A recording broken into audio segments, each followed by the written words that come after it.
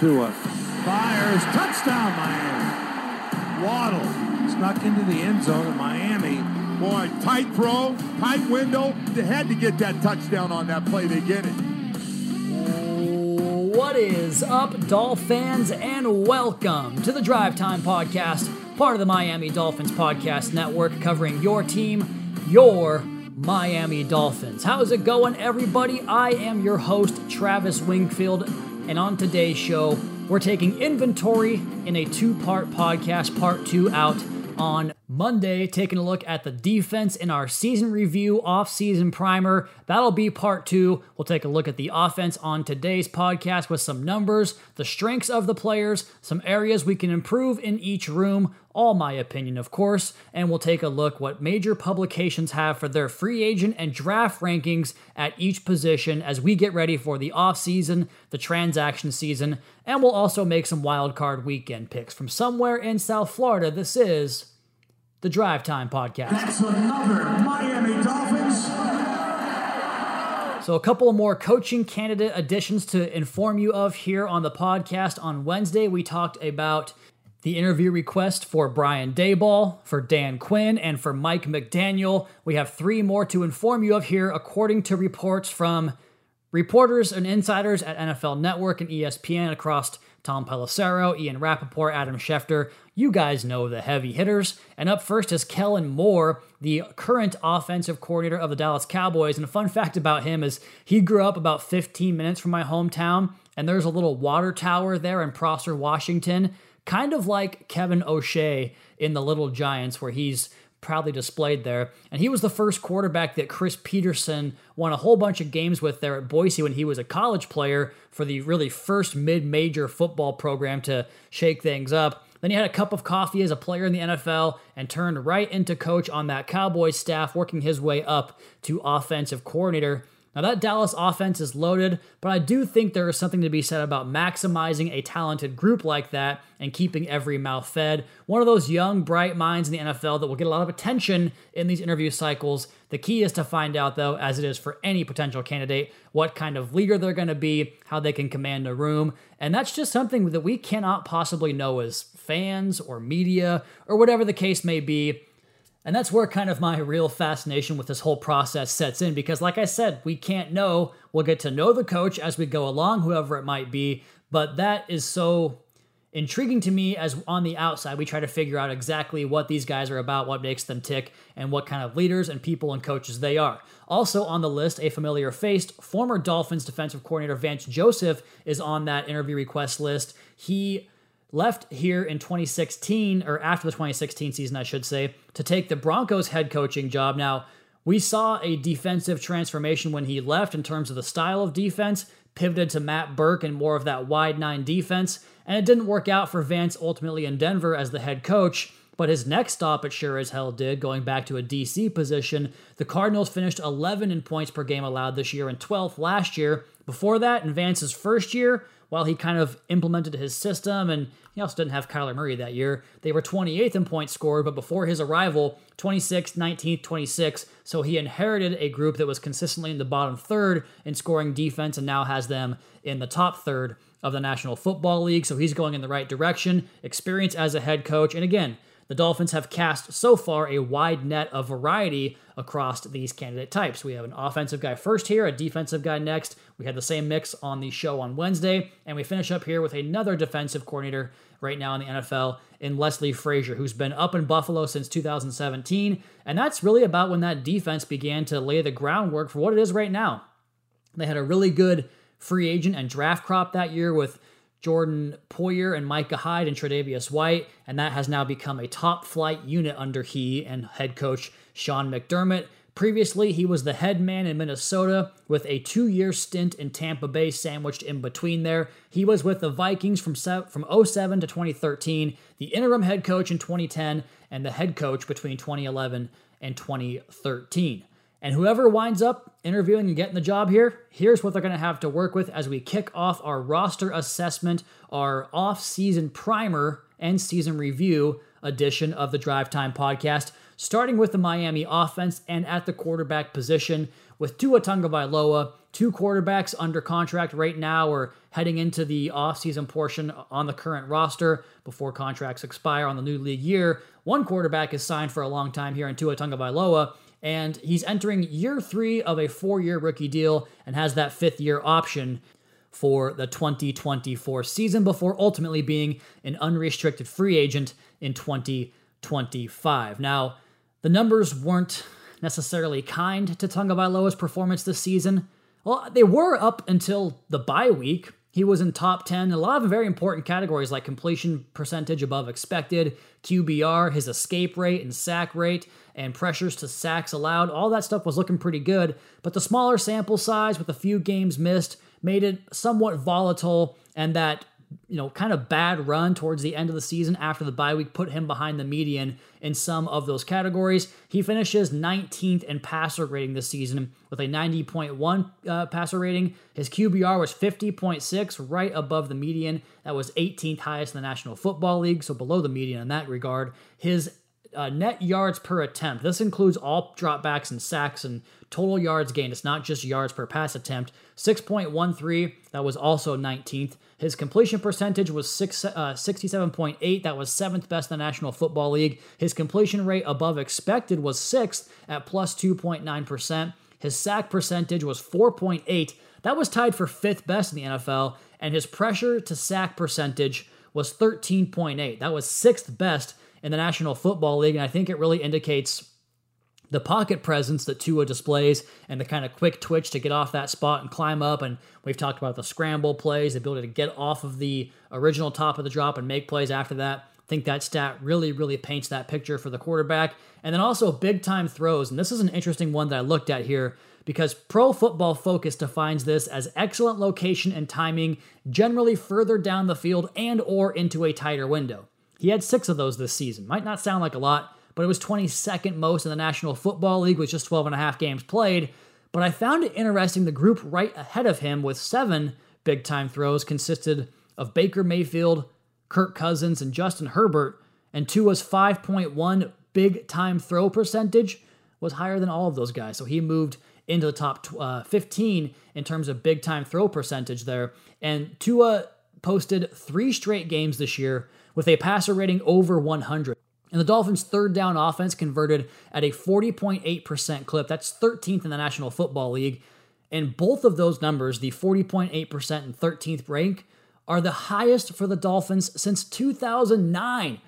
That was a Wildcat year, the second Wildcat year with Ricky and Ronnie. I was trying to figure out how the heck that happened. They were actually first in the NFL in third down percentage that year, but it helps when you have a strong running game and a good offensive line like they had to create shorter third down distances to move the chains, which is what happened that season.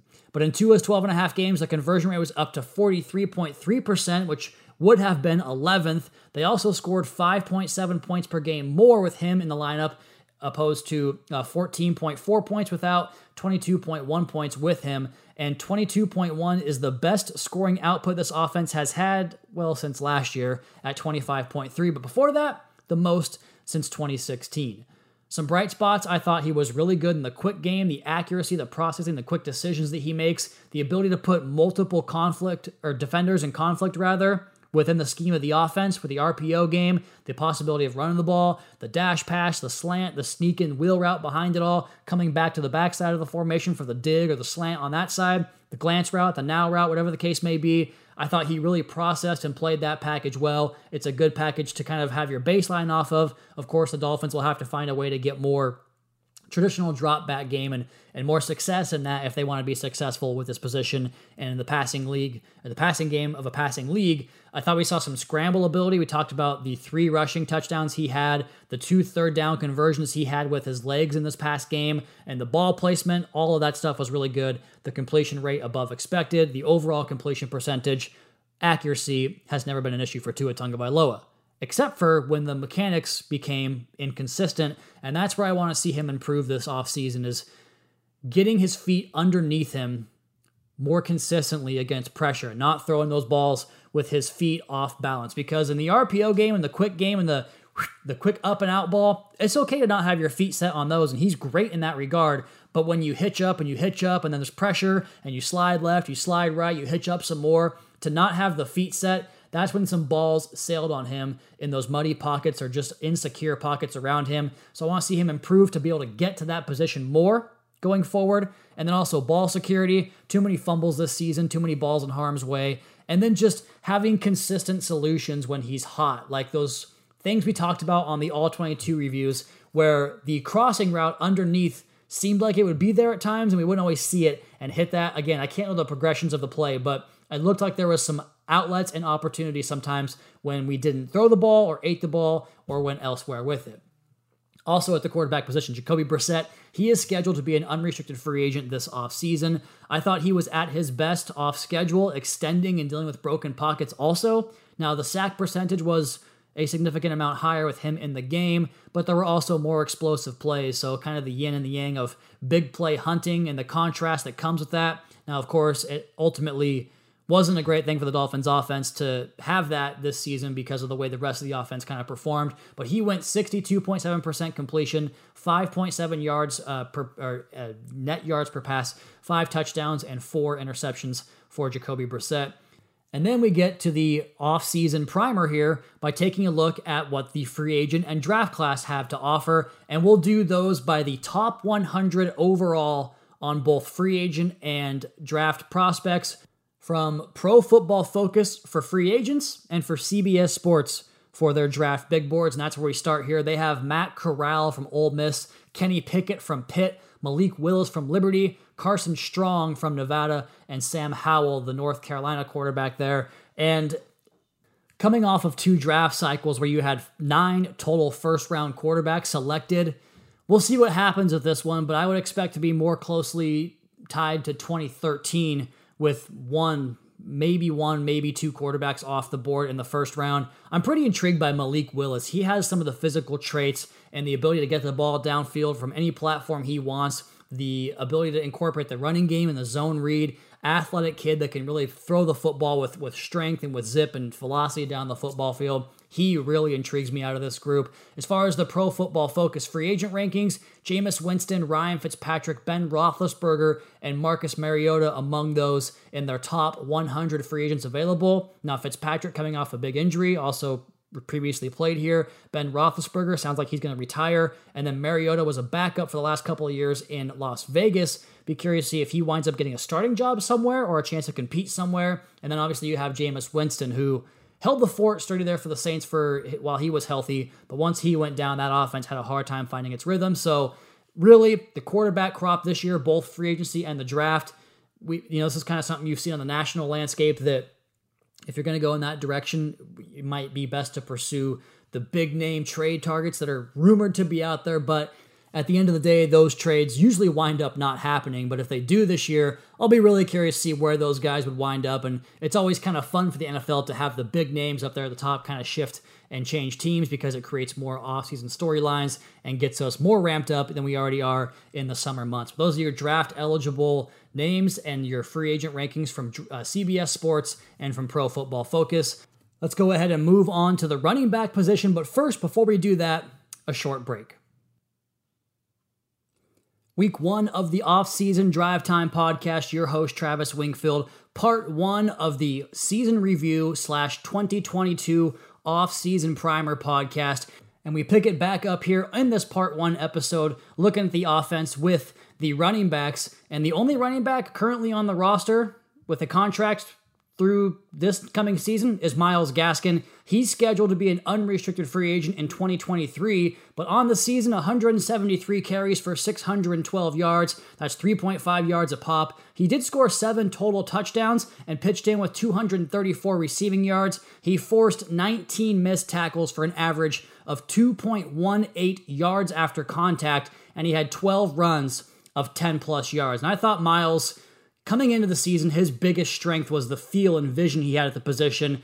And that's something I feel like coming up this next season, he needs to rekindle that portion of his game and refine that portion of his game, because I like the way he added his third down presence and pass catching and just overall prowess on that particular down, the ability to flex out wide and play in an empty set.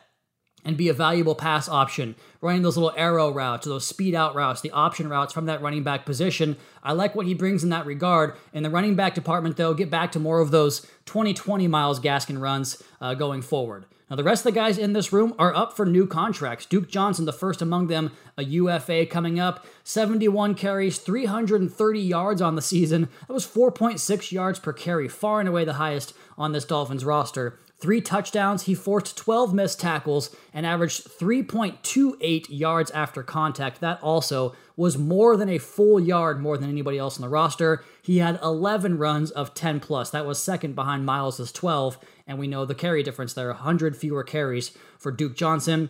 I liked his feet, man. The way he was able to stay square and stay on balance, but also in a threatening position no matter how he got behind his blocks. Like if he had to skip step or if he had to do a kind of a long stride to get to that position, he was able to get his feet back into a position where he could explode off of that look, and it created better leverage. It created blocks that guys had an easier time staying on, and that suddenness paired with running behind his pads to kind of fall through tackles and pick up additional yards. I cannot overstate how much of a difference it is to get to 2nd and 5 compared to 2nd and 7. We talk baseball on this podcast all the time. It's like that 1-1 pitch that's right off the outside edge of the outside corner, and the batter takes it. It's a good take, right? And the umpire calls a ball, 2-1. When you bat in a 2-1 count versus a 1-2 count, the numbers completely change as far as your batting average, your likelihood to drive in some runs, to hit for extra bases. All of that stuff increases when you're ahead in the count. Same type of deal when you're talking about yardage to go on 2nd and 3rd down. Makes a huge difference. And I thought the way Duke ran really helped Miami get more 2-1 counts, if that makes sense. And, I've been trying to talk about things to improve upon. You can talk about Duke Johnson's pro career up to this point, but in the Miami Dolphins uniform, I thought he was really good. Like, there wasn't much to complain about. We'll see what happens with him, but if he's back, I'd just say a full offseason of digesting the playbook, whatever that might look like, and helping the run game expand based upon what it was in 2021. Phillip Lindsay, also an unrestricted free agent, 38 rushes, 119 yards. That was good for 3.1 yards per rush. He scored 1 tutty, he forced 5 missed tackles, and averaged 2.37 yards after contact. That was second on the roster behind Duke Johnson. And he had 3 runs of 10-plus yards on those 54 carries.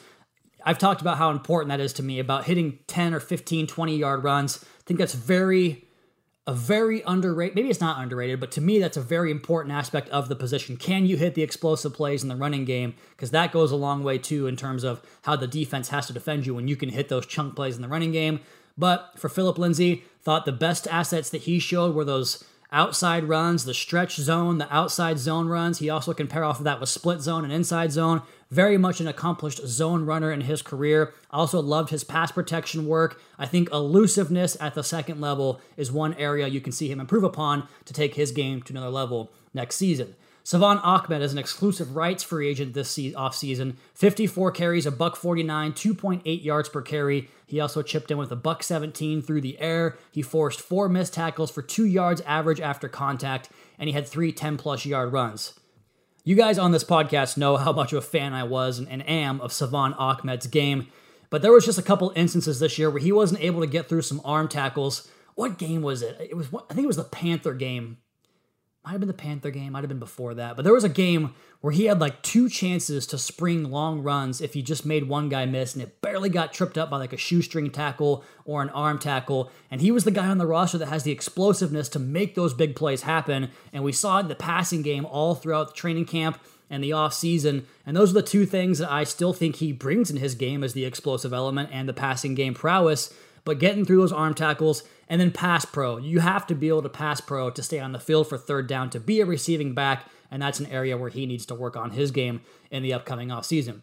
The guys that finished on the reserve list were Malcolm Brown and Patrick Laird, and of course Jared Dokes on the practice squad as well, so we'll get a look and see what happens with those guys. But as far as the entire room goes, just more explosive plays, more consistent taking advantage of when it was blocked up well. I thought we saw Duke Johnson do a great job with that, and then also kind of tack on some extra yards on top of what's blocked for him, and then making tacklers miss in the 2nd and 3rd level, all areas of improvement this offseason for the entire room. In the draft, there's a couple of backs that I really love, and this is from I keep forgetting which one I used. CBS Sports I used them for the draft rankings. Isaiah Spiller out of A&M. He is a great 3-down, all-around type of back. Kenneth Walker is one of those big bruising type of guys that has fantastic contact balance and can really change direction without losing acceleration. He was Michigan State's bell cow. Breece Hall, kind of the similar thing there at Iowa State. He's a really good runner. And then Kyren Williams rounds out their 4 guys within the top 100 at the running back position from Notre Dame. And this is without some guys not having declared yet too. So some of these lists are kind of incomplete right now, but this is just a mid-January offseason primer. At free agency, Leonard Fournette's a free agent, Melvin Gordon. Cordarrelle Patterson's interesting. He's a receiver / running back / does everything. Raheem Mostert also on that list. He got injured early this season, but he is a fantastic outside zone runner and just a speed merchant. Rashad Penny blew up late in the season for the Seahawks. Have to imagine they want to bring him back after that. Ronald Jones, the former USC Trojan and Tampa Bay Buccaneers, a free agent. And Sony Michel also rounds out their top 100. At the receiver position, we know what Jalen Waddle did. He has a 5th-year option for 2025 and a UFA in 2026, so he's ours for the time being and for the foreseeable future.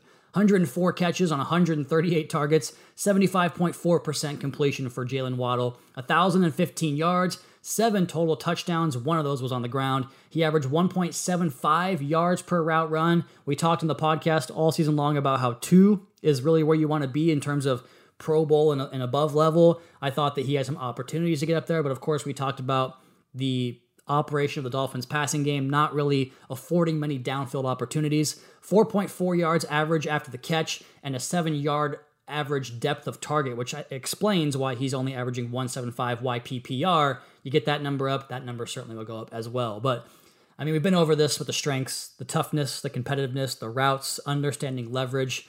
The thing I put for improvement is I just want to see more big plays because he's more than capable of it. One of the best big play receivers that college football had ever seen. But again, I wouldn't say that was exclusively on Jalen Waddle, not even close.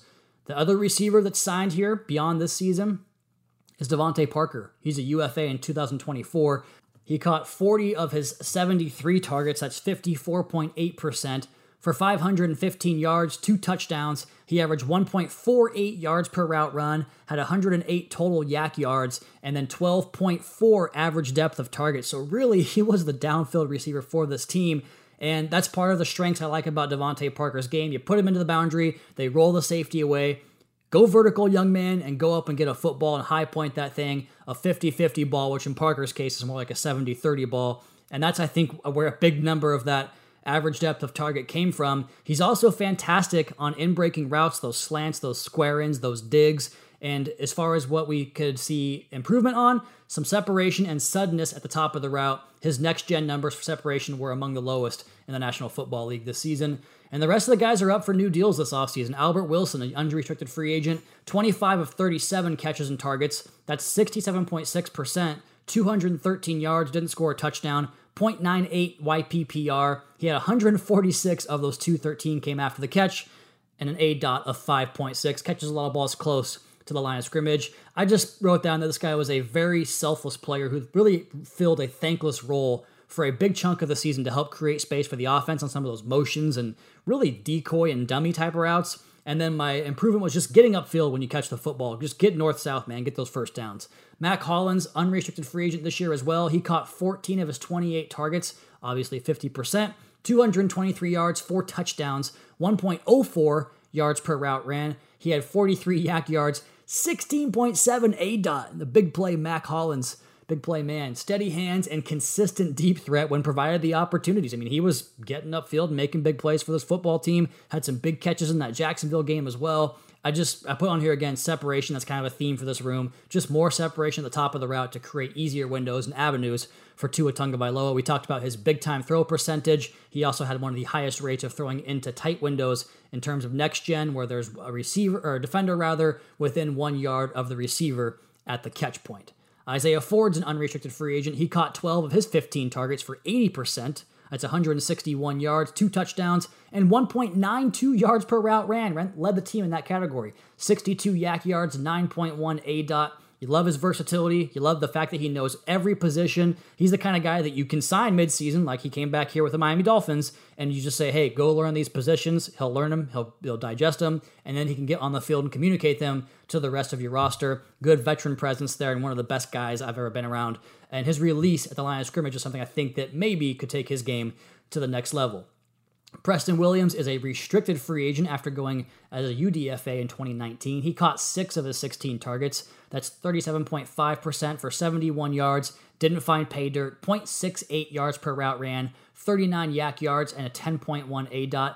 I just, I wrote down here that I just don't think it's the kind of career arc most of us thought we saw coming after that first season, and especially that first training camp. A very talented receiver, but injuries have certainly played their role in his career so far, as he's been kind of up and down on the active roster throughout the first 3 years of his career. And the thing he can improve on, catching the football. Too many drops this year, and really the last couple of years. So not finishing on the active roster was Tommy Lee Lewis and Kirk Merritt and Will Fuller. And then as far as the overall room improvement goes, same as the running back position. More explosives, more separation across the board as well, and a lot of less than 2 yards per average of separation on next gen. Want to see that go ahead and improve. Other guys who finished on the reserve list, Lynn Bowden Jr., remember him? We didn't see him all season, but he'll be back in the fold. And then Alan Hearns. Stop me if you've heard this before. The receiver class in 2022 is absolutely loaded again. 13 names in the top 100, and 2 I'm not real familiar with, but the rest I am, so some work still to do there, and I have a lot of work to do on the draft from now until April, but this CBS draft ranking has Garrett Wilson as their wide receiver 1. Jameson Williams is the game breaker there at Alabama. He was actually at Ohio State. And their number 3 guy is Chris Olave. So their top 3 guys were all Ohio State receivers at one point. That's Brian Hartline, man. You're doing some work out there. All 3 of those guys have their own unique skill sets. They're all very good players. Jameson Williams is super explosive. I love that about his game. Treylon Burks is a lot of people's receiver 1. He's number 4 on this list, but he is a big-time player, almost DK Metcalf-like in the way he is kind of built up and can run and has the athletic ability. Jahan Dotson, O.J. McDuffie called him the best receiver at Penn State in the history of the school. More than O.J. McDuffie? I don't know about that, but he's really, really, really good. Drake London at USC has a lot of people's attention. I haven't got a chance to watch much of his game lately, or I should say yet. David Bell at Purdue, he's a phenomenal just route runner and clean and smooth type of receiver. George Pickens at Georgia, very athletic receiver. Justin Ross had a fantastic start to his career, but some injuries knocked him back. He's eligible to come out for the draft. Calvin Austin III from Memphis, that's a guy that I'm not familiar with. John Mechie II from Alabama, also love his game. Wan'Dale Robinson at Kentucky, beast. And then Khalil Shakur from Boise State, not familiar with his game. Free agents, Devontae Adams, the best receiver in the National Football League. Chris Godwin, one of the best. Allen Robinson, one of the best. Mike Williams, pretty damn good in his own right. Michael Gallup tore an ACL a couple weeks ago. I think he's one of the most underrated receivers in the National Football League. He is scheduled to be a free agent. Juju Smith-Schuster's out there after last year's 1-year contract with the Steelers. Odell Beckham Jr. And then Isaiah McKenzie, who had that breakout game for the Bills in the absence of Cole Beasley. He is electric with the football in his hands. Let's go ahead and take our last break here before we go ahead and do the tight ends and the offensive line. Drive Time Podcast, Off-Season Primer, Part 1. Welcome back into the Drive Time Podcast. We're picking this back up here on the Off-Season Primer, Part 1, looking at the offense with the tight ends. We start with Adam Shaheen, who is scheduled to be a free agent after the 2023 season. He caught 12 of 16 passes this year for 75%, 110 yards, no touchdowns, 0.72 yards per route ran, 43 yak yards, and a 6.3 ADOT. I like the way he controls the point and his angles in the run blocking game. And then just kind of something we can see that I thought was more apparent in 2020, fighting off reroutes and creating space in the passing game. Then we have Cethan Carter, who's also under contract next year for the Dolphins. 2024 rather, is his scheduled free agency. He caught both of his targets for 16 yards. Thought he was good on special teams, just didn't have enough tape on offense to give you a great eval here. And then Hunter Long, he's a free agent in 2025, obviously being drafted last year, 4-year rookie contract, caught 1 of 2 targets for 8 yards. I mean, how can we really say anything about improvement here? It's more of a practice evaluation. We don't get to see that in season, but I do think he showed some promise as a dual-purpose tight end who could command attention in the middle of the field and not just run like verticals, but like run overs and account for multiple, like force zones to expand because of his athletic ability. And I thought some of his run, that was in training camp, I should say. I thought some of his run blocking tape in season was pretty good. And it's always tough for tight ends to make an immediate impact. One of the hardest positions because you have to work in the running game, you have to work in pass pro, and you have to know the route tree. It's a tough racket to come in and make a big impact.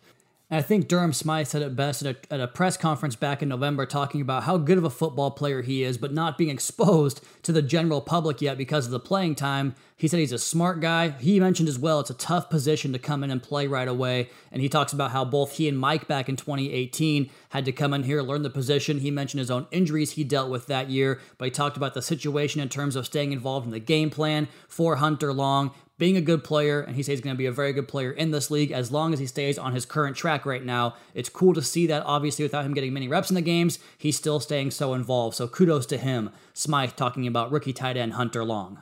And that's it for guys currently under contract. 2 free agents here. Mike Gesicki, 73 catches on 106 targets. That's 68.9%. 780 yards, a pair of touchdowns, 1.45 yards per route ran. He had 230 yak yards and 8.9 average depth of target. He is a fantastic contested catch guy, ability to get on top of defenders and really kind of stay on balance and fight through contact to get to his route on time has really improved throughout the course of his career, and to quickly threaten down the field. Like, he can get off line and get upfield quickly, especially when he opens up with those long strides. I thought drops were kind of a new thing for Mike this year. That's an area of focus for improvement for the big tight end. Durham Smythe caught 34 of 39 targets, 87.2%. A lot of those were those dash passes right at the line. 357 yards, no touchdowns, 1.25 yards per route ran, 165 yak yards, 6.6 yards average depth of target. Thought he helped the offense maintain their flexibility and versatility with the ability to kind of run the ball and pass the ball out of 12 personnel, but more consistency in the running game when he comes across on split zone and trying to find second-level defenders and seal the edge. Just more consistency in that regard. For the entire room, I thought more receiving production and dual functionality would really help this Dolphins offense out. The ability to throw tendency breakers where you have 11 personnel on the field and you run the ball and you throw the ball from 12 personnel. I think that's something that, if he develops into what you think he can be, Hunter Long, I think can help you improve with. I haven't done any work on the tight end class yet, so forgive me for that. But in the draft, Jalen Weidermeyer from Texas A&M, Trey McBride from Colorado State, Cole Turner from Nevada, Cade Otton from UW, Jeremy Ruckert at Ohio State, and Jake Ferguson at Wisconsin all crack CBS's top 100 big board. And then free agency, Mike Gesicki's on there, Dalton Schultz, Rob Gronkowski, and those two, I mean, we'll see about Gronk where he goes after this, but Dalton Schultz had a really good year for the Cowboys. He can kind of, like I mentioned with Hunter Long, do kind of that multi-purpose role. Zach Ertz kind of had a coming out, a re-emergence, I should say, with the Cardinals after leaving Philly. Evan Ingram, big-time potential, just hasn't stayed healthy there for the Giants. Same kind of deal with David Njoku. Jared Cook's also a free agent. Gerald Everett. Mo Alley Cox is a fantastic inline blocker. And Anthony Ferkser, a little bit of the same there for the Titans. We finish up on the offensive line here at the tackle and interior positions. For the Dolphins, Liam Eichenberg, obviously on a rookie contract. His UFA comes up in 2025, so he's here for the foreseeable future. 62 pressures this year, 8 hits, 9 sacks. So those are all separate categories. So it's 9 sacks, 8 more quarterback hits, and then however much is left over is how many hurries there were charged to Liam Eichenberg. It's a 94.6 pass blocking efficiency on 704 snaps. Thought he was really good on double teams in the running game when he could kind of chip and climb to that second level. He usually plays with pretty good pad level. Big fan of that portion of his game. And then just an improvement. This is something about him and Austin Jackson that I noticed kind of tandemly next to each other was when they engage up high, sometimes the feet kind of go dead, and staying more active in that regard where your feet match and mirror what your upper half is doing, and then staying back in pass pro where he's not leaning out and trying to go get blocks, because a lot of times he would do that and guys would throw a swipe or a rip or a swim and it would get him out over his skis and you can't recover from that position. At left guard, Austin Jackson, he has his 5th-year option up in 2025, or 24 rather, and an unrestricted free agent in 2025, so he has some more runway there. 49 pressures, 6 hits, 2 sacks, 96.1 pass block efficiency numbers, and that's on 708 pass blocking snaps for the Miami Dolphins this year. I liked his tenacity, the way he finished plays, and the athletic ability, some of those skip pulls and getting out to the front side of the formation. he shows a lot of that in regard to his left guard position, and there's more of it than there was a tackle. As far as what he can improve on, just consistency in the technique and the placement and the punch, getting those hands in the same place over and over again. And then what I talked about Liam Eichenberg too, the feet staying active with the upper body. Michael Dieter is an unrestricted free agent in 2023, so he has one more year on that rookie deal. 10 pressures, 2 hits, 1 sack, 98.2 pass blocking efficiency on 335 PB snaps. I think his length is a big plus at that position. It opens up more blocks you can ask of him than most centers. As far as what he can improve on, more consistent push in the running game and anchor against power rushers. Got walked back a little bit towards the end of the season. Wouldn't mind seeing some more sand in the pants there. Robert Hunt on that rookie deal as well. He is due up in 2024, so we have him as well. 31 pressures, 3 hits, 2 sacks, 97.6 pass block efficiency on 740 reps.